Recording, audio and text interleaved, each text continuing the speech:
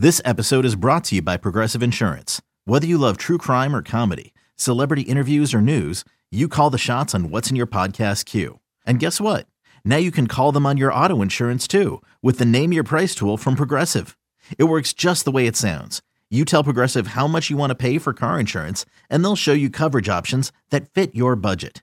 Get your quote today at Progressive.com to join the over 28 million drivers who trust Progressive. Progressive Casualty Insurance Company and Affiliates. Price and coverage match limited by state law. Want to listen to You Must Remember This without ads?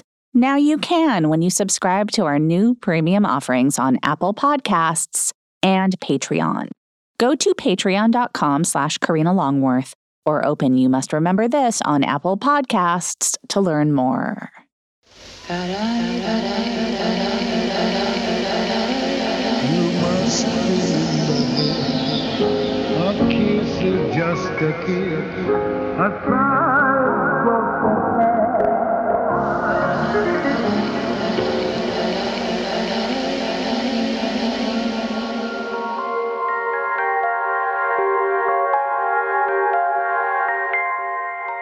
Welcome to another episode of You Must Remember This, the podcast dedicated to exploring the secret and or forgotten histories of Hollywood's first century.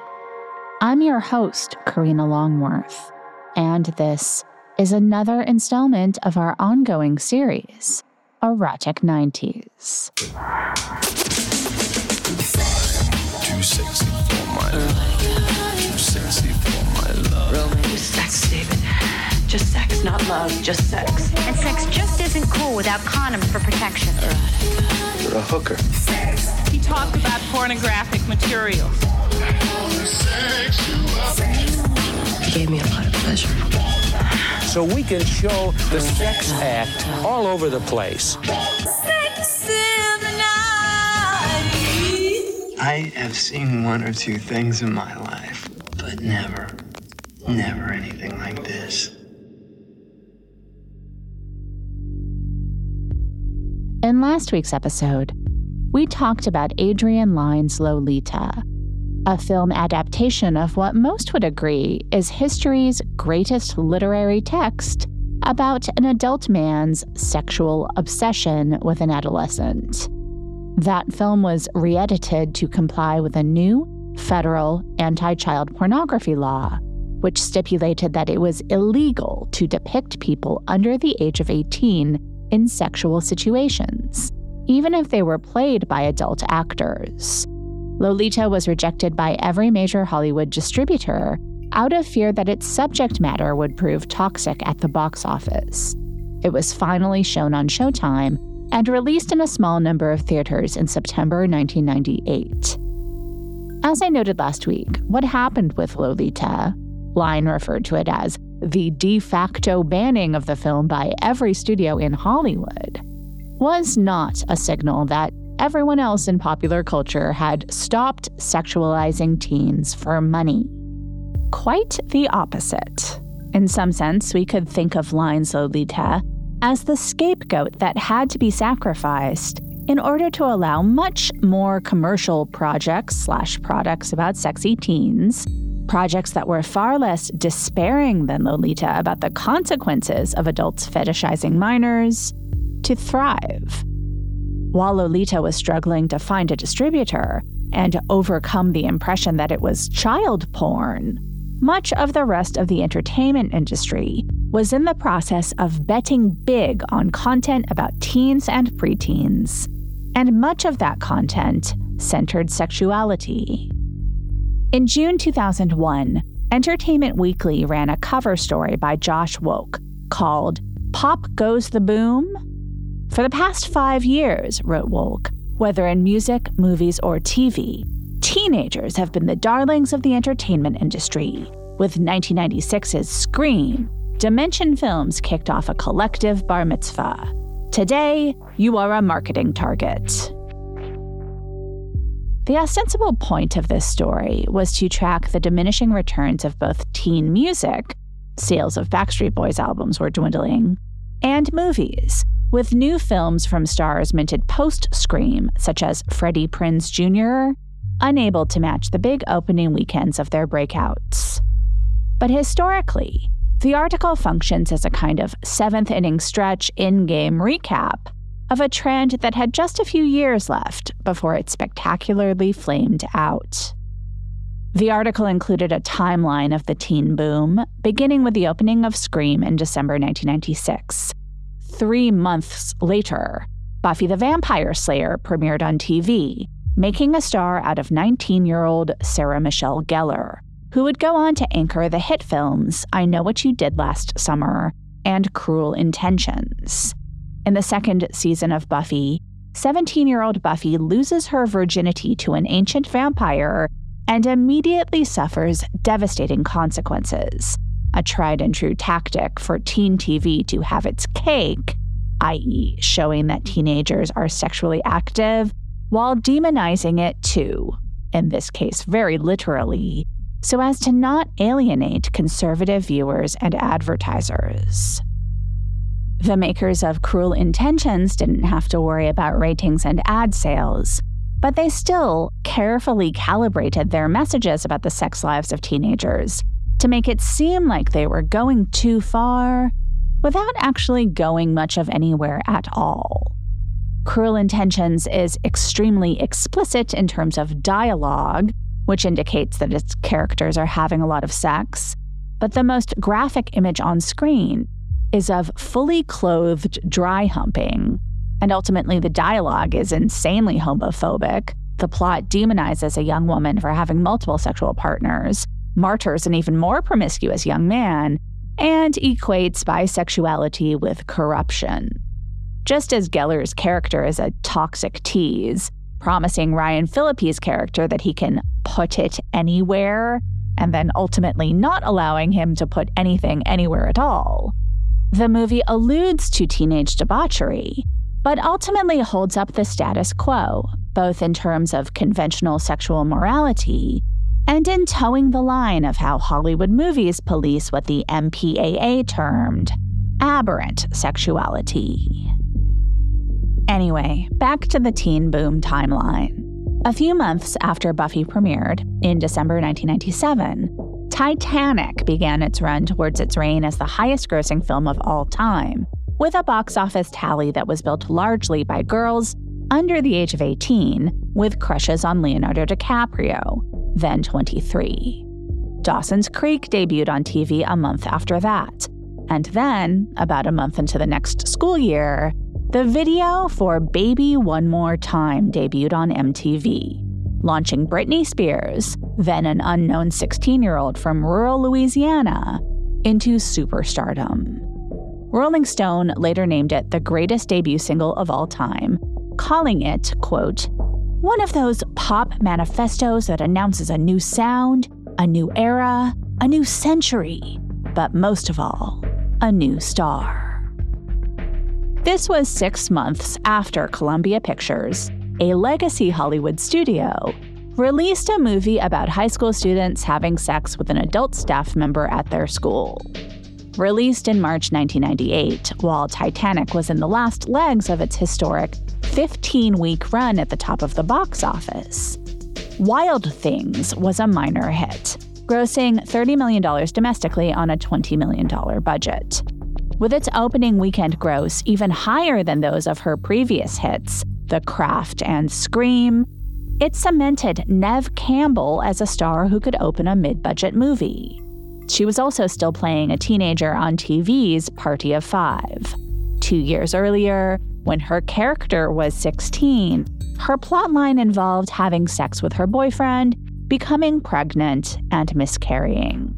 Though technically that should have violated the Child Pornography Protection Act, no one seemed concerned. Today we're going to talk about Wild Things as a kind of anti-Lolita that still perpetuated the 90s Lolita tropes that we've been talking about all season. And we're going to track those tropes to the end of the decade, the end of the century, through other cultural phenomena, particularly Britney Spears. Join us, won't you, for part 19 of Erotic 90's. Over the years on this podcast, we've talked about the original wave of film noir, which began during World War II and flourished into the 1950s as the darkness that a society with collective PTSD was trying to repress emerged via stylish films, usually involving femme fatales luring average men into some kind of criminal activity. In Erotic 80's, we began talking about neo-noir, films made in the 80s which attempted to update the template of 1940s noir for a more sexually permissive production climate in Hollywood. That included movies like Body Heat or The Postman Always Rings Twice. You could also call American Gigolo a neo-noir, but what Paul Schrader is doing with that film feels somewhat different than, say, the update to Double Indemnity that Lawrence Kasdan is doing with Body Heat.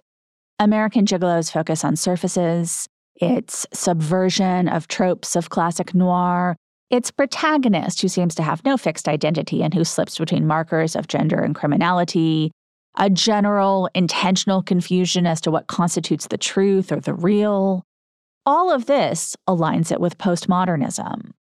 American Gigolo was maybe not the first postmodern noir. You could call Jean-Luc Godard's Breathless, which predates American Gigolo by 2 decades, a postmodern pastiche of Hollywood noir. But on the simplest level, to say that a film or a work of art is postmodern is to say that it incorporates self-reflection on itself as a work of art, as a production. American Gigolo is, for most of its running time, a film about performance which highlights artificiality, and so that qualifies. But at the end of its narrative, American Gigolo swerves away from this kind of postmodern distancing and dives headlong into the most classical sincerity, a sudden show of faith in the possibility of human connection and spiritual enlightenment. And Paul Schrader's career-long tendency to do both is what, to me, makes him such a special filmmaker. Postmodernism is difficult to do in cinema because audiences are so trained to have emotional experiences with filmed narratives. And every time you draw an audience's attention to the fact that they're watching something constructed, you disrupt their suspension of disbelief, and you run the risk that they will stop caring. A way around that problem is to continually disrupt the viewer's suspension of disbelief by pulling back the curtain, by telling them what they had been investing in was a lie, and now they're going to see the truth. If you do it right, and you're lucky, your audience won't care that every curtain pullback only reveals another curtain until it's too late. This is what director John McNaughton and writer Steven Peters pull off with Wild Things, a film that was successful enough in concept alone to spawn 3 direct-to-video sequels, and which I think only works when thought of as a work of postmodern noir. Released almost at the end of the 20th century, and playing on its audience's presumed consumption of half a century worth of noir fiction, Wild Things is ultimately an extremely superficial film, but to complain about that is to miss the point.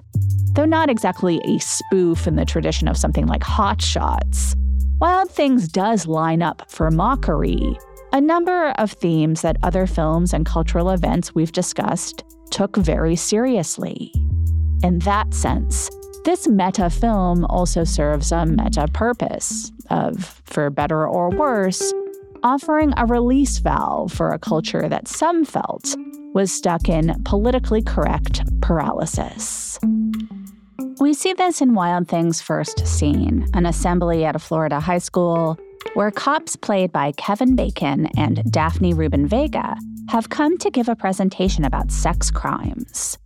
The assembled students holler and boo when hunky guidance counselor Sam Lombardo, played by Matt Dillon, writes the term sex crimes on a chalkboard. We've all heard the terms date rape, sexual harassment. We've discussed some of these issues right here in this very room. Our guests today come from the Blue Bay Police Department. Detectives Duquette and Perez are here to give us what we hope will be a fresh perspective on the subject and to address any questions that any of you might have. Now let's give them a warm welcome. Thank you, Mr. Lombardo. I'm out of here. Why don't we begin with a question? This prick can kiss my ass.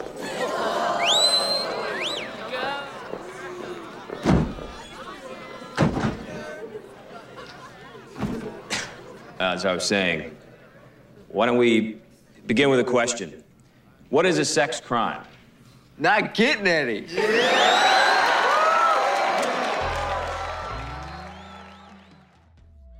The female voice you heard in that clip was Neve Campbell, playing school rebel Susie. Laughing at both the woke and the anti-woke, the movie tells us here in the first scene that faux solemnity over sex crimes is not something we should take seriously. Here is where you should stop listening if you haven't watched the film yet and want to do so without spoilers.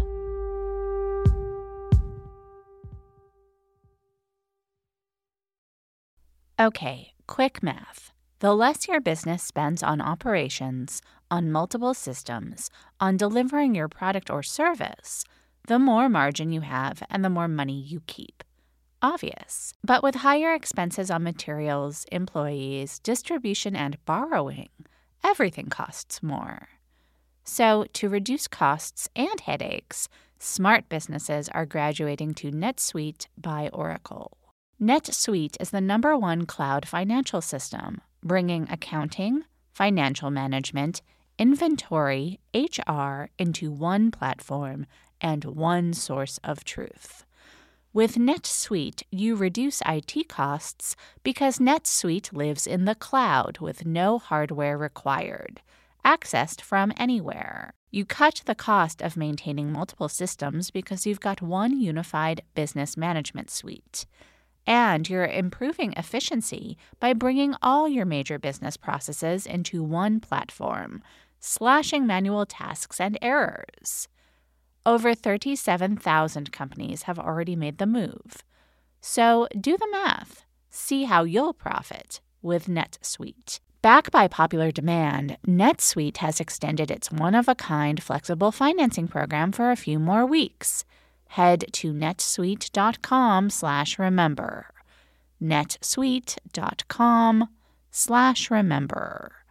netsuite.com/remember.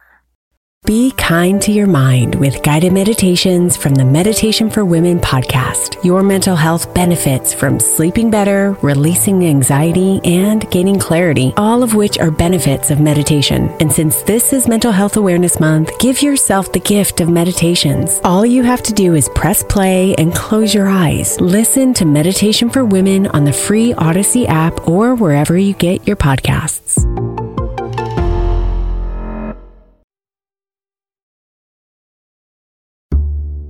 The action of the film starts when sultry rich girl Kelly Van Ryan, played by Denise Richards, tells her blousy heiress mother, played by Teresa Russell, that guidance counselor Sam raped her. Shortly thereafter, Neve Campbell's Susie, a goth burnout with a bad dye job who lives in a trailer, tells the cops who came to their school to speak about sex crimes that she was raped by the guidance counselor too.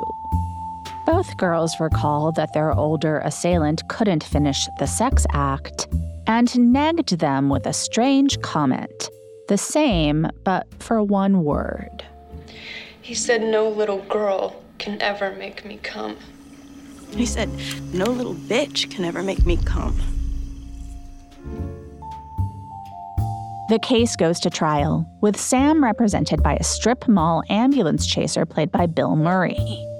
On cross-examination, Susie's story falls apart, and she admits that she and Kelly made up their accusations of rape. Kelly's mom is then forced to pay Sam a hefty settlement by liquidating a trust fund that her daughter was due to receive on the mom's death. Why would these teenagers make this up? The first twist of Wild Things comes after this settlement, when Sam, Kelly, and Susie meet in a motel room and reveal that they were all in on it together. and they're all expecting to share the $8.5 million payout Sam received from Kelly's mom.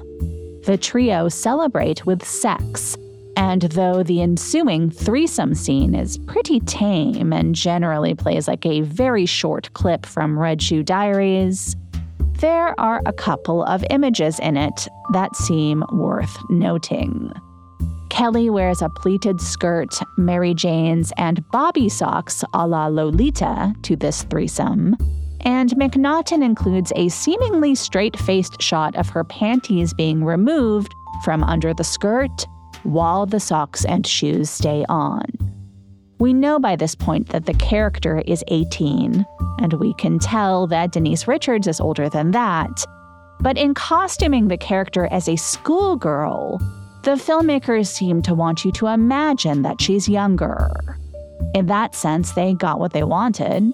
In her New York Times review of Wild Things, Janet Maslin called Richards' character a nymphette extraordinaire and categorized her as part of a well-developed Lolita squad.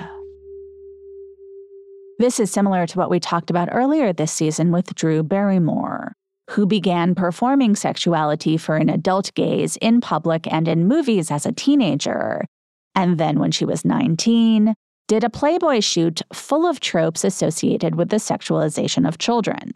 Baby barrettes, baby tees, lollipops, etc. It is legally permissible for adults to have, or imagine having, sex with people who are over the age of 18.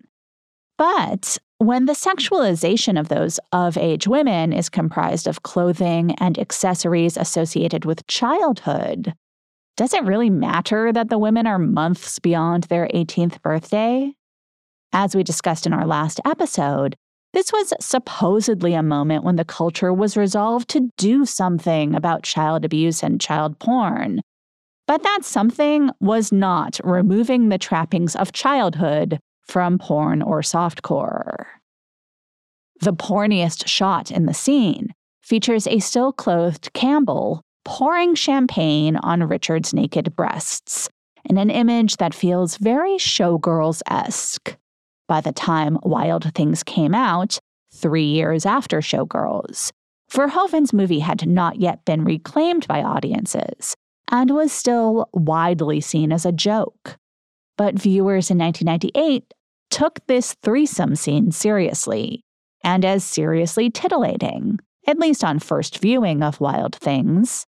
And that's interesting. This was a cultural moment in which straight-faced depictions of sexuality in movies had become unpopular, and, to borrow more recent slang, cringe. Ultimately, Wild Things says, you can't take anything seriously. You can't trust anything you see. But to keep viewers from understanding that too early on in the movie, it distracts them, sometimes with violence, but often with sex. Another sex scene between Richards and Campbell recalls Showgirls again in its girl-on-girl coupling, its over-the-top emotion and violence, and its setting in a swimming pool. This is just one example of how Wild Things seems to borrow shamelessly from a grab bag of references, some that would be more familiar to viewers than others. The score at times is reminiscent of the distinctive music of Twin Peaks, which is, in its own way, a fantasy/nightmare noir about the sex lives of teenagers. But in a film that is constantly revealing reality to be an illusion, Wild Things also fudges any hard and fast rules about the sexual viability of teenagers that a viewer might walk in with. This is a film that borrows a vibe from 80s teen sex comedies such as Porky's and Fast Times at Ridgemont High, and then eliminates the vulnerability behind adolescent sexual bravado by casting performers who are in their mid-20s and look it. This is one answer to the question of why Lolita, starring a 15-year-old actress and an adult body double, got mired in post-production hell trying to avoid running afoul of the Child Pornography Prevention Act. And Wild Things seems to have not paid that statute any thought, other than an ADR'd line offering the disclaimer, that the high school seniors played by 26-year-old Denise Richards and 23-year-old Neve Campbell had passed their 18th birthdays. But also, Lolita, as we've discussed, takes place in the mind of a pedophile. Wild Things, instead, takes place in a high school of the mind, playing on a collective fantasy in which the lines between adult and minor are porous, and toggling back and forth between indulgent adult fantasies of sex with teens and revealing the consequences of letting libido rule. After the audience knows that the two high school students and their guidance counselor collaborated on the scam, the film follows Kevin Bacon's detective as he tries to prove his hunch that they were all in on it together. We think we see Sam killing Susie, ostensibly so that he and Kelly can run off together and split the money 2 ways instead of 3. And then Bacon's cop goes to question Kelly about Susie's death and ends up shooting her. And then Sam enters his hotel room at a beach resort and finds the cop in his shower. In addition to a brief but not negligible shot of full frontal Bacon, here we learn that the cop and the guidance counselor worked together to get rid of the 2 girls so that they could share the money. Then they go out on a boat together, and Neve Campbell shows up with a new blonde pixie haircut and a harpoon, which she uses to get rid of the cop. Then she poisons the guidance counselor and sails his boat away. The end credits begin, as do a series of mid-credit scenes which explain exactly how the girl from the wrong side of the tracks orchestrated everything we've just seen. For a film that sought to play by the conventional rules, this would be considered cheating. And in fact, that was how it was received by some critics. The press has been sternly advised not to give any of these developments away, and I shall obey, wrote David Denby in New York Magazine. Though I can't help pointing out the twists are so abrupt and mechanical, and so little related to character, that they may very well have been devised by a dirty-minded 10-year-old diddling an interactive video game before nodding off to sleep.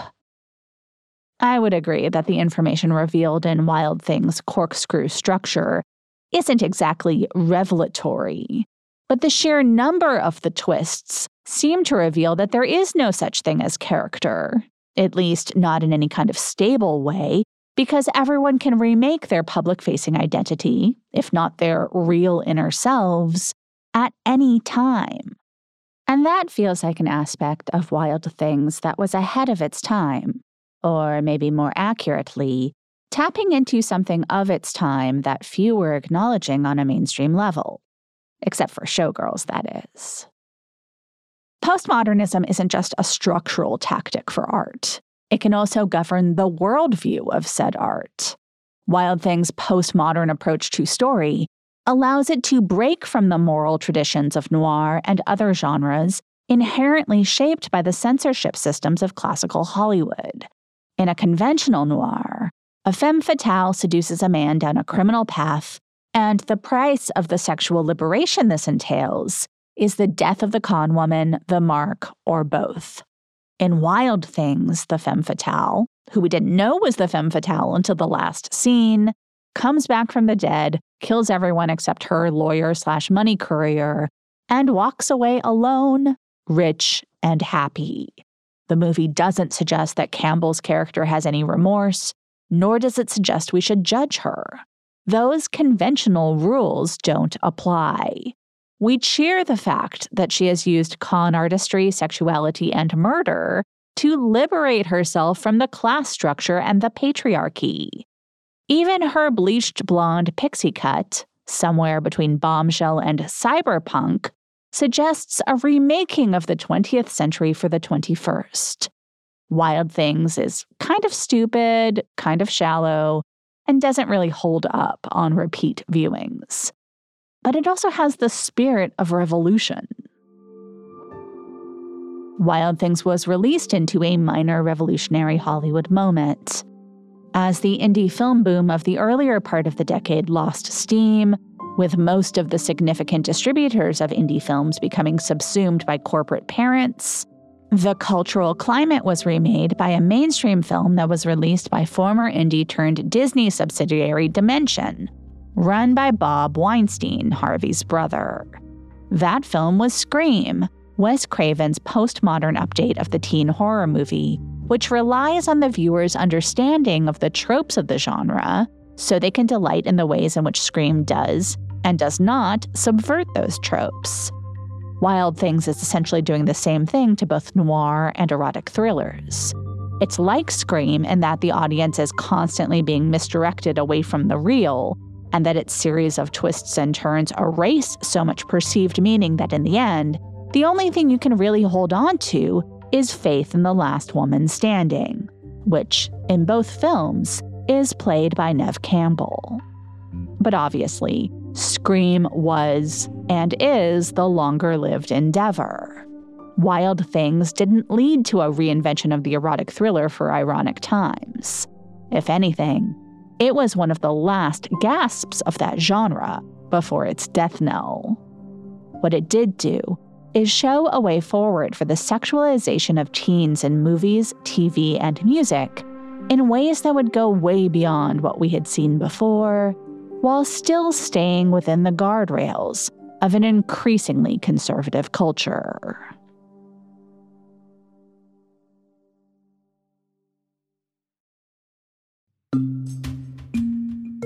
Wild Things got some key advance press coverage, including a set visit report in Entertainment Weekly. Reporter Benjamin Svetke was invited to watch the filming of the threesome scene and reported that despite the nudity in that scene, and in the other scene featuring Bacon naked, the MPAA, quote, amazingly gave Wild Things an R without a single request for a cut. I can tell you why I am not amazed that Wild Things didn't have trouble getting an R rating. For one thing, though two scenes suggest that Campbell and Richards' characters have sex with one another, because both women also have sex with men, and their characters are also revealed to be liars and performers, we can get the impression that the gay sex isn't quote-unquote real. Certainly, though in some ways, Neve Campbell's character is coded as queer, especially in contrast to the ultra-normative femininity of Denise Richards, the physical contact between the two actors seems to align with the concept we discussed in our Lesbian Chic episode, in that it feels like a treat for the male gaze rather than a threat to men. Though the threesome scene might be deemed unacceptable in another film due to the MPAA's rejection of what they called aberrant sex, within the context of this movie, it becomes something other than a sex scene.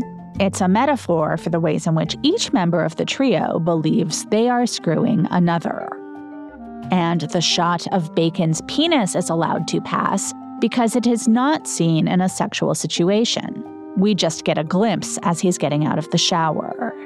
But in a film that relied so much on shocking the audience out of any complacent idea of its characters' identities or their loyalties to one another, the fact that Bacon and Dylan are revealed to be in cahoots with one another, but not literally in bed with one another, struck some as conspicuous.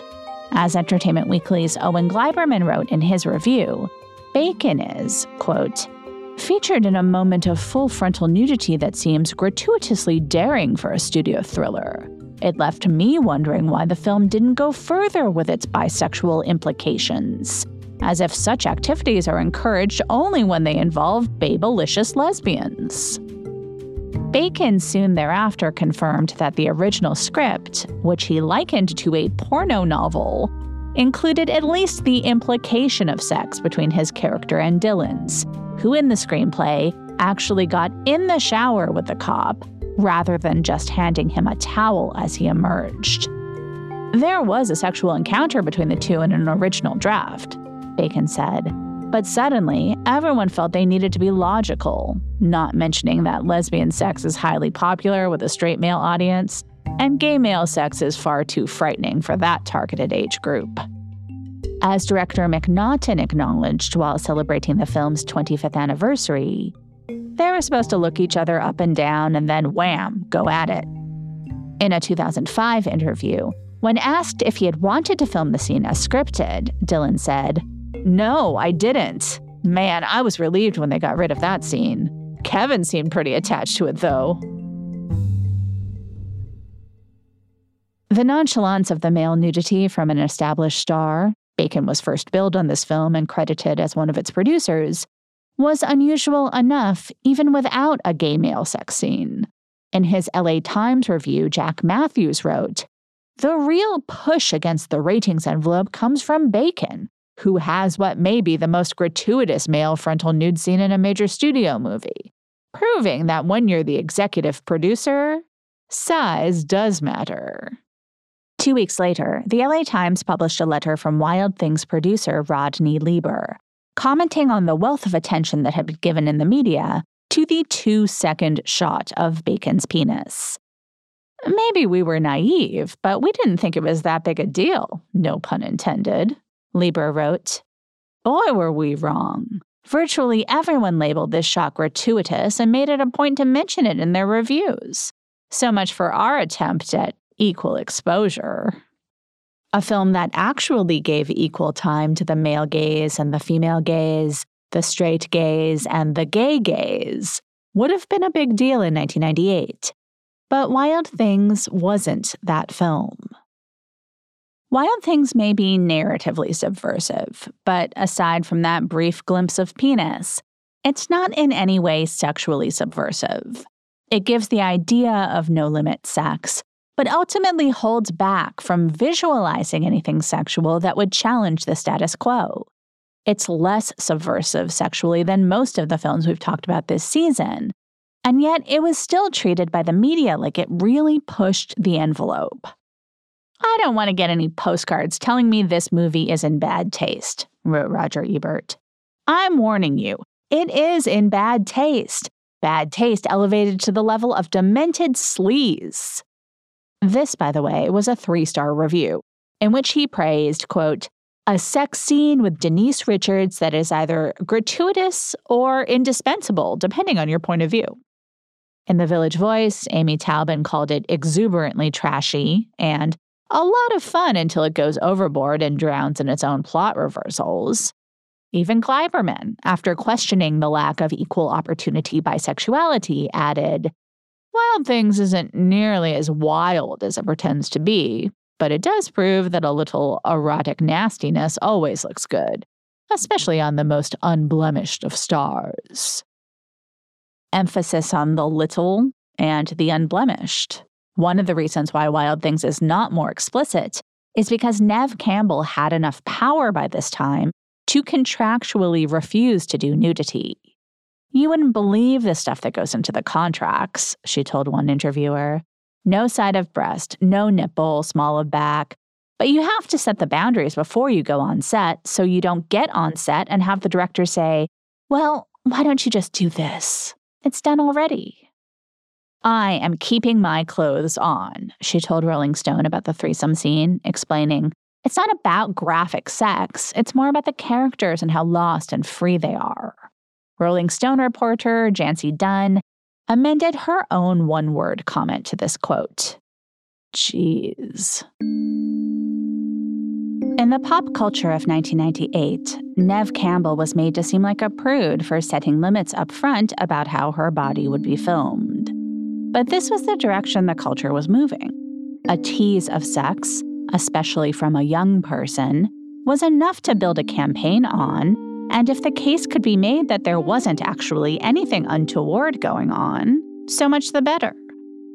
For instance, if a teenage pop star's career was to be built on Lolita aesthetics and apparently free-flowing sexuality, but the pop star herself insisted she was really a virgin, that would be a home run. But we'll get there. In March 1999, Variety reported that Columbia, the studio behind both Wild Things and Cruel Intentions, had been disappointed that the latter had received an R rating. The pick had been aimed at teens and grossed a strong $13 million in its opening weekend, wrote Dan Cox. But one Sony exec speculates that it could have been through the roof if it had been PG-13. Forget about NC-17. Now, even the R rating wasn't considered commercial enough. The amount of money that could be made marketing only to adults just wasn't enough anymore. The game would become, how do you give the illusion of enough sex to get people interested and still get a rating that allows those people, i.e. teens, to legally see the movie?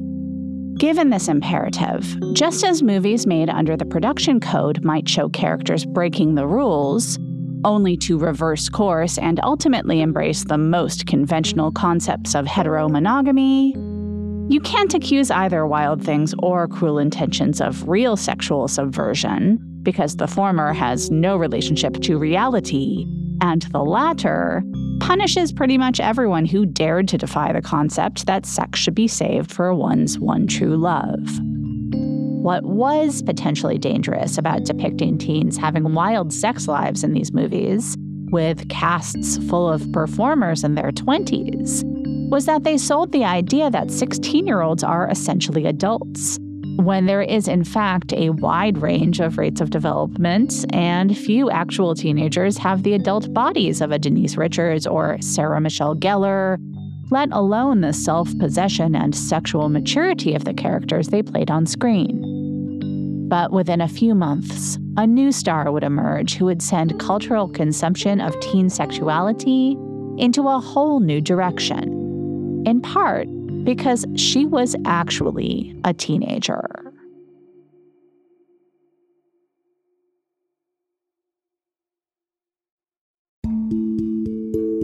Though the Spice Girls had helped to reinvigorate pop music as a genre in 1996, when 15-year-old Britney Spears was signed to Jive Records the following year, there hadn't been a major new solo female pop artist in a while.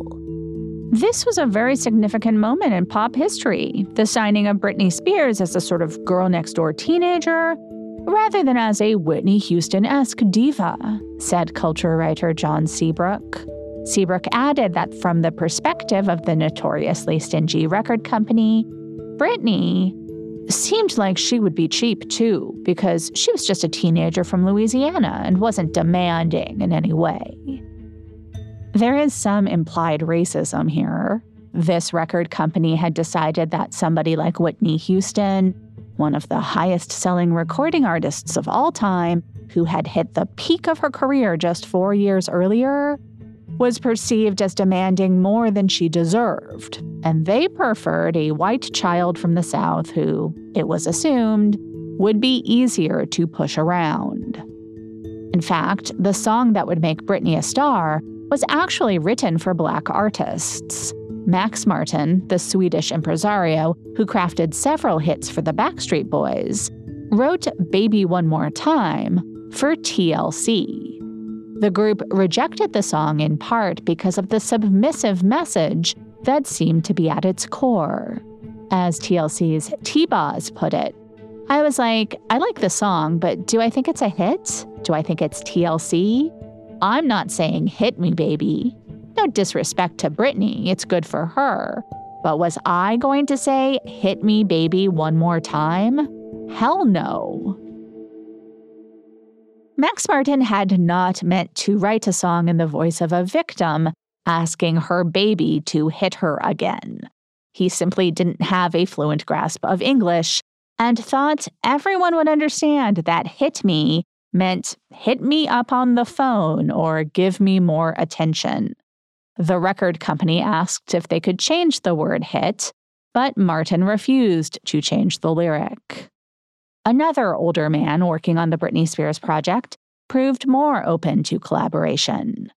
Nigel Dick had been directing music videos since the beginning of MTV and was responsible for image-defining videos for artists as diverse as Guns N' Roses, Oasis, the Backstreet Boys, and Celine Dion.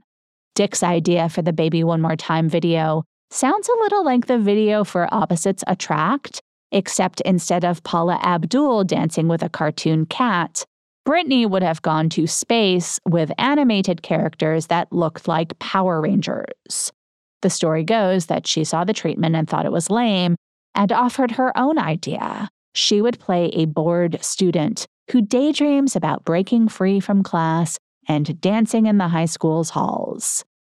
Your initial reaction to this is, I'm being told by a 16-year-old girl what I should do, Dick said later. Then he rationalized. This girl is 16 and I'm a grown man. Perhaps she has a better perspective on her audience than I do. So I swallowed my pride. When Dick suggested she would be wearing a t-shirt and jeans in class, Britney suggested a Catholic schoolgirl uniform.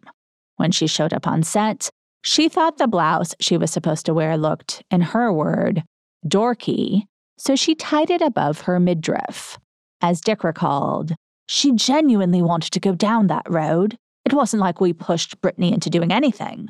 Most of the time, you had to hold her back a bit. This was the standard line from the middle-aged men who worked with Britney. They wanted her to project wholesome virginity, but she kept wanting to look sexier. As her manager, Larry Rudolph, put it, the record company wanted to keep things squeaky clean, and she went along with it at first. But it quickly became clear it wasn't natural for her. A later Rolling Stone article accused Rudolph of marketing her as the teenage Lolita of middle-aged men's dreams. But Rolling Stone had been incredibly complicit in this marketing. An early landmark in Britney's career was appearing on the cover of the magazine for the first time in April 1999. At the beginning of the story, writer Stephen Daly explains that the apparent promise implied by her ample chest and receptive smile are a trap. He seems to be heading down the same road as Tad Friend, writing about Adrian Lyne's Lolita in Vogue, which you may remember from our last episode. Friend cautioned that men shouldn't fall for the seductions of teenage girls, because while they may look and move like nascent Sharon Stones, they don't have any idea what it all means. Daly presents Spears as a girl who, if she has any idea or not, refuses to acknowledge that her self-expression looks to others like a come-on. The first time he quotes her in the piece, she's both taking credit for exposing her midriff in the Baby One More Time video, and also insisting that doing so was not, in fact, akin to stripping. All I did was tie up my shirt, she says, adding, I'm wearing a sports bra under it. Daly goes on to suggest that she's in denial about the messages conveyed by her massive first hit single, quoting Britney as saying, It doesn't mean physically hit me. It means just give me a sign, basically. I think it's kind of funny that people would actually think that's what it meant. Daly also quotes Spears as saying that she successfully petitioned Max Martin to change the lyrics to a different song, one called Born to Make You Happy, because, quote, it was a sexual song. I said, this may be a little old for me. She tells Daly she watched one episode of South Park, which she critiqued as sacrilegious, and Daly wrote that the record company would be disappointed if Spears' album didn't sell 4 million copies in the US. Within 10 months, it had sold 18 million worldwide. But nothing in the article was as provocative or memorable as the photos, shot by David LaChapelle in and around the Spears family home in Kentwood, Louisiana. The cover image, in which Spears wears a white blouse unbuttoned to show a black bra and white silk boy short panties while clutching a phone in one hand and a Teletubby in another hand, was glossy editorial compared to the images inside the magazine, which merged the documentary prurience of Larry Clark with an apparently significant hair and makeup budget. In the most obviously staged image, Britney straddles a pink bicycle, looking back at the camera, which is focused on her white short shorts, on which the word baby is spelled out on one butt cheek. There are also pictures of Britney in a cardigan open over a white bra and short shorts, standing in her childhood bedroom surrounded by stuffed animals and dolls, and another of her dressed in a blue satin micro mini and bandeau top, dancing in her family's TV room as though she's at a club. Her then 8-year-old sister, Jamie Lynn, is also in the shot, dancing off to one side in an oversized t-shirt tied up over her leggings, as if representing the generation of girls younger than Britney who saw her as an idol. The bottom of the frame is occupied by the eldest Spears sibling, brother Brian, who lies on the carpet shirtless with a TV remote in his hand, pointed at his older sister, a stand-in for every young man who could conjure Britney as a fantasy object with the click of a button.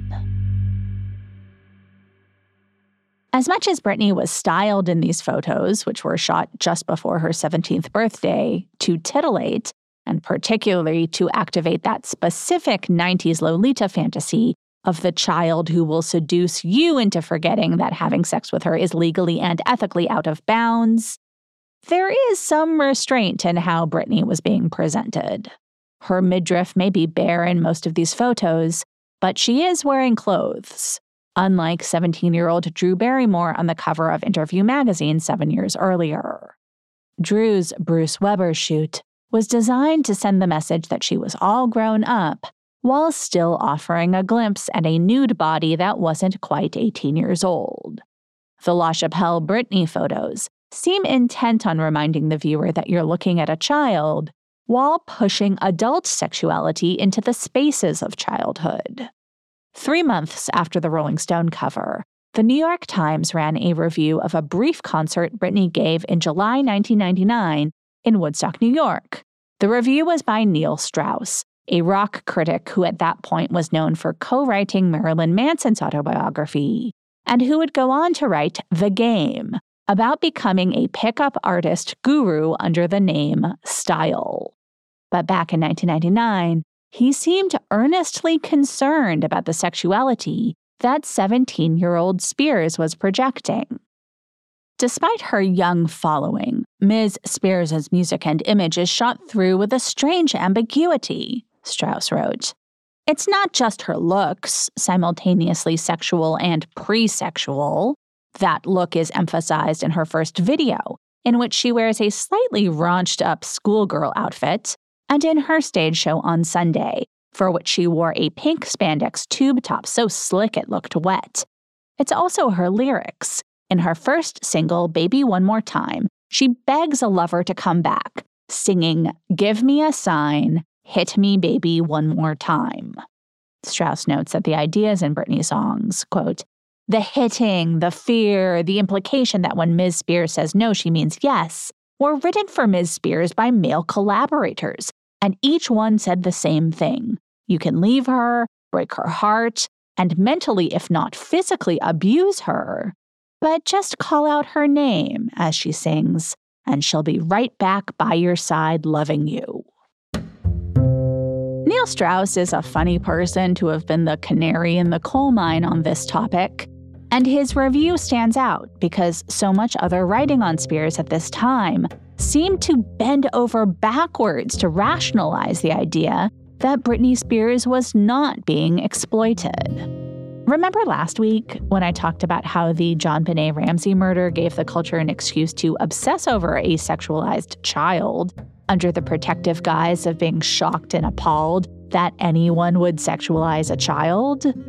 Early Britney Spears mania could take a similar form, in that there was a lot of questioning as to whether or not her presentation of teen sexuality was appropriate. But just asking the question seemed to be enough to assuage most adult guilt. When People magazine put Britney on their cover in February 2000 under the headline, "Too Sexy Too Soon?" they went to, who else? Camille Paglia for analysis. Quote, "She is a glorified 1950s high school cheerleader with an undertone of perverse 1990s sexuality. Britney is simultaneously wholesome and ripely sensual. She's Lolita on aerobics." Here, of course, Paglia is forwarding the idea that Lolita was the sexual predator, which we know was not uncommon at the time. As an astute reader of texts, she definitely knew better. As a self-promoter and hype woman for the idea that human sexuality is an untamable force, she was right on target. Just as recasting Lolita as a seductress is a way of saying that she can't be a victim, and that if she seems to want it, it's fine. There was much effort to say that Britney was cheerfully complicit in her own sexualization, so none of the adults working with her or watching her had any culpability. A dozen years after his photos of Britney ran alongside her first Rolling Stone profile, David LaChapelle gave an interview in which he described the photo shoot as a collaboration between he and his then 16-year-old subject. Quote, "I said to her, 'You don't want to be buttoned up like Debbie Gibson. Let's push it further and do this whole Lolita thing.' She got it. She knew it would get people talking and excited." The photographer went on to describe something that happened when he was shooting Britney in her childhood bedroom at 2 a.m., ostensibly trying to get the shot of her with her exposed bra in front of all of her toys. When manager Larry Rudolph suddenly walked in and asked what was going on, according to LaChapelle, Britney acted shy and said, "Yeah, I don't feel comfortable." "At first, I felt betrayed," he recalled. "But as soon as Larry walked out, Britney said, 'Lock the door,' and unbuttoned her shirt wide open." This was very different from how Britney told this story. 4 years after the shoot, she said of LaChapelle, "He came in and did the photos and totally tricked me. They were really cool, but I didn't really know what the hell I was doing. And to be honest with you, at the time I was 16, so I really didn't. I was back in my bedroom and I had my little sweater on, and he was like, 'Undo your sweater a little bit more.' The whole thing was about me being into dolls, and in my naive mind, I was like, 'Here are my dolls.' And now I look back and I'm like, oh my gosh, what the hell?"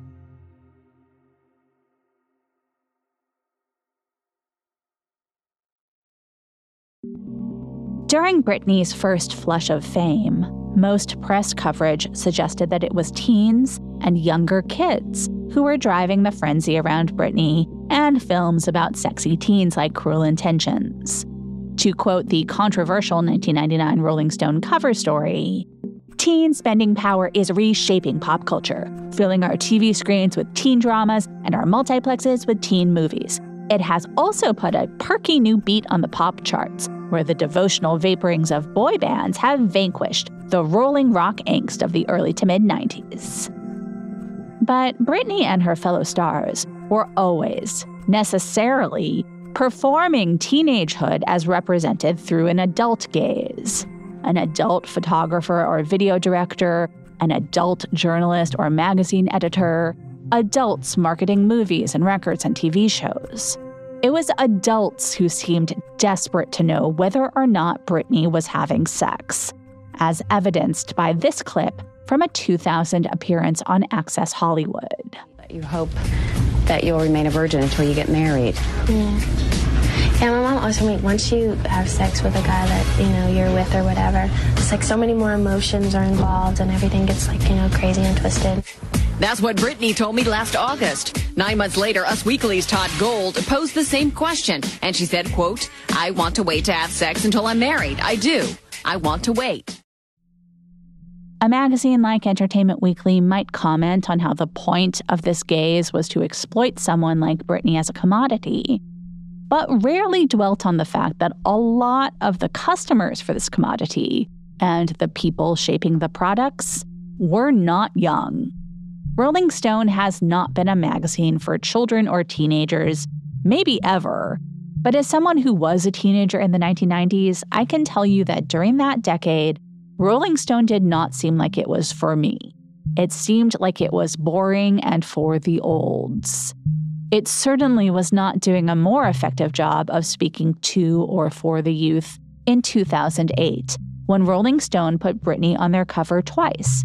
Once in February to vividly dissect her downfall in a piece by Vanessa Grigoriadis called The Tragedy of Britney Spears, and then again in December to herald her comeback, while also cautiously detailing the terms of a brand new conservatorship that allowed her father to control her life, in an article titled Britney Spears Returns.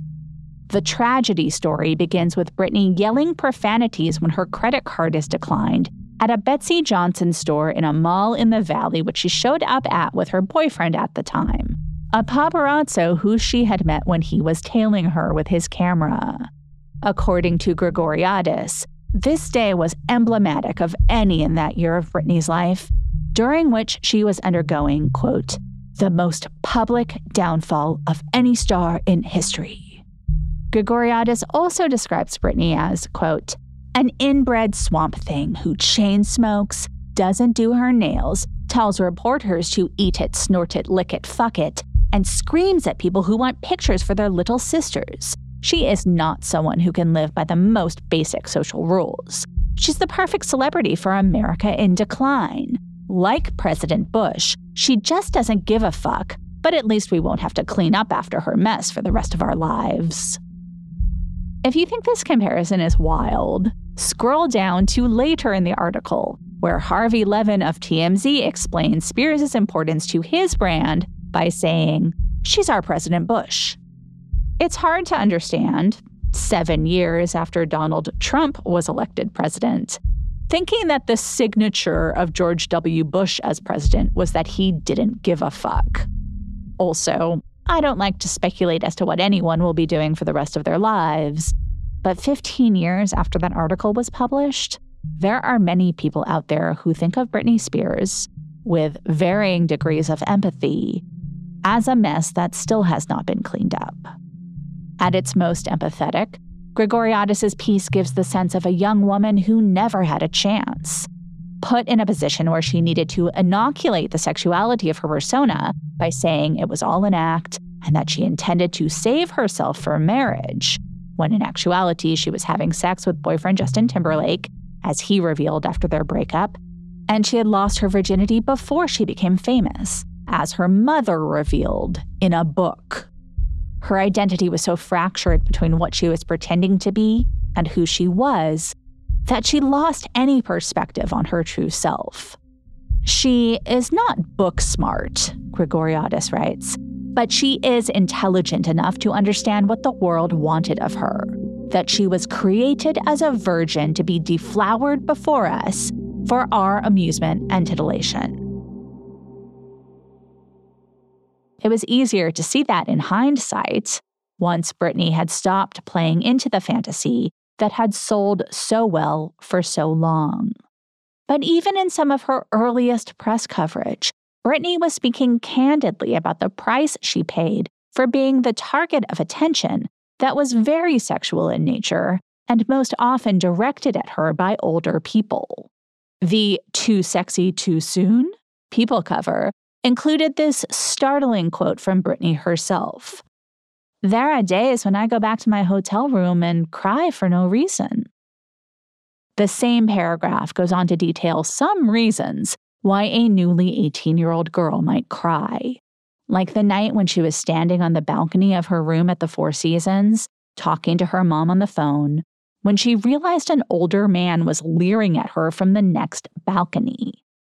The balconies were really close and it freaked me out. I ran inside and I was like, oh God, Mama, I'm so scared.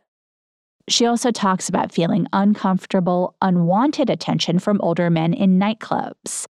When I just want to dance and there's a lot of drunk guys standing there staring at me, it's like, ew. I have to say, the older fans are creepy. The 40-year-olds, people who are in your face too much. She was saying plainly how she felt about this kind of attention. This doesn't mean that she didn't like feeling sexy or didn't make some of the decisions about how to present her body that were attributed to her.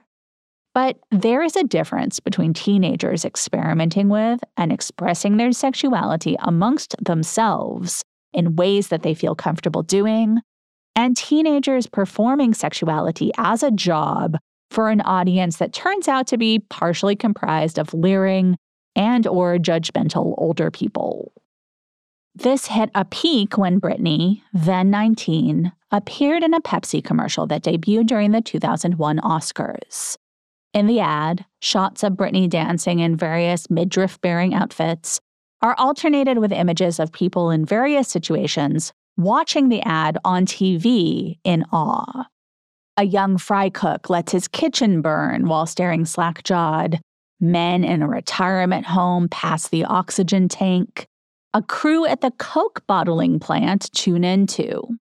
But the punchline comes from Congressman Bob Dole, who you may remember from his 1996 presidential campaign promises to crack down on sexuality in media, and who, at that moment, was better known for his TV ads for Viagra.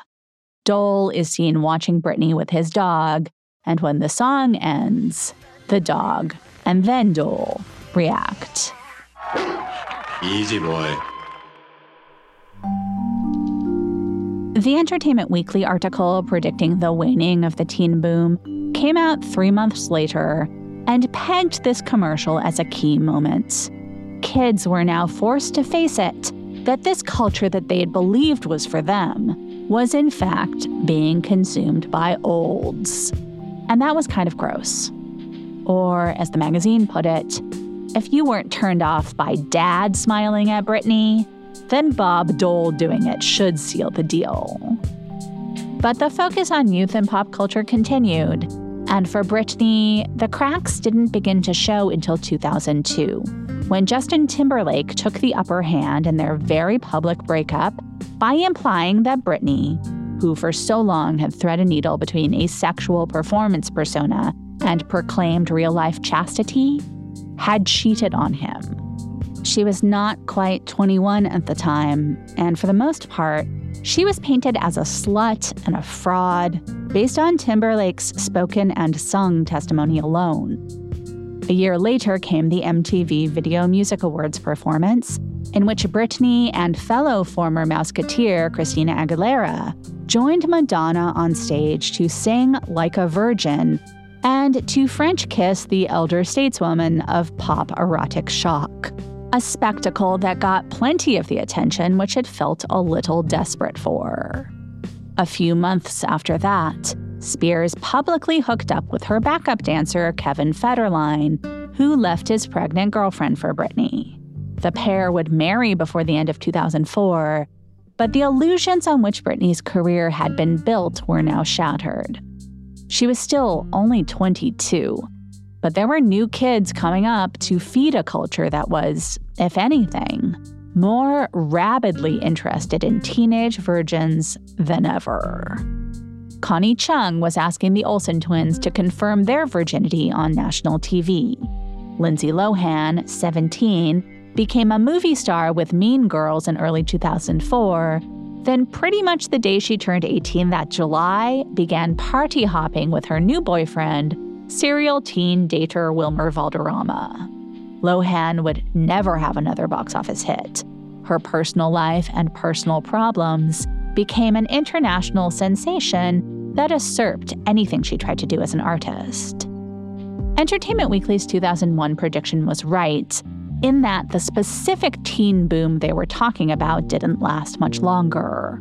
All of the stars involved needed to learn how to evolve with age, and some did it a lot more gracefully than others. But there was a lasting impact. In 2004, though the top 4 highest-grossing movies of the year were essentially for kids, there were adult movies in the top 10, including Ocean's 12 and Troy. The following year, the only top 10 hits that you might pause before showing to a child were Mr. and Mrs. Smith and Hitch. By 2006, every movie in the North American box office top 10 was either a franchise film or animated, and there was nothing rated higher than PG-13. This was, and remains, the sweet spot for theatrical releases because it excludes no one. Except for audiences that are actually looking for adult material. In the late 90s and early 2000s, there was plenty of sex to consume outside of the movies. In tabloid stories about stars like Britney, in cable news coverage of Bill Clinton, in the exploding world of internet porn, and it became axiomatic that it wasn't good business to put sex on movie screens. Of course, there were exceptions, but after the movie we're going to talk about next week, those exceptions were fewer and further between. Next week, we are, finally, talking about Eyes Wide Shut. Join us then, won't you?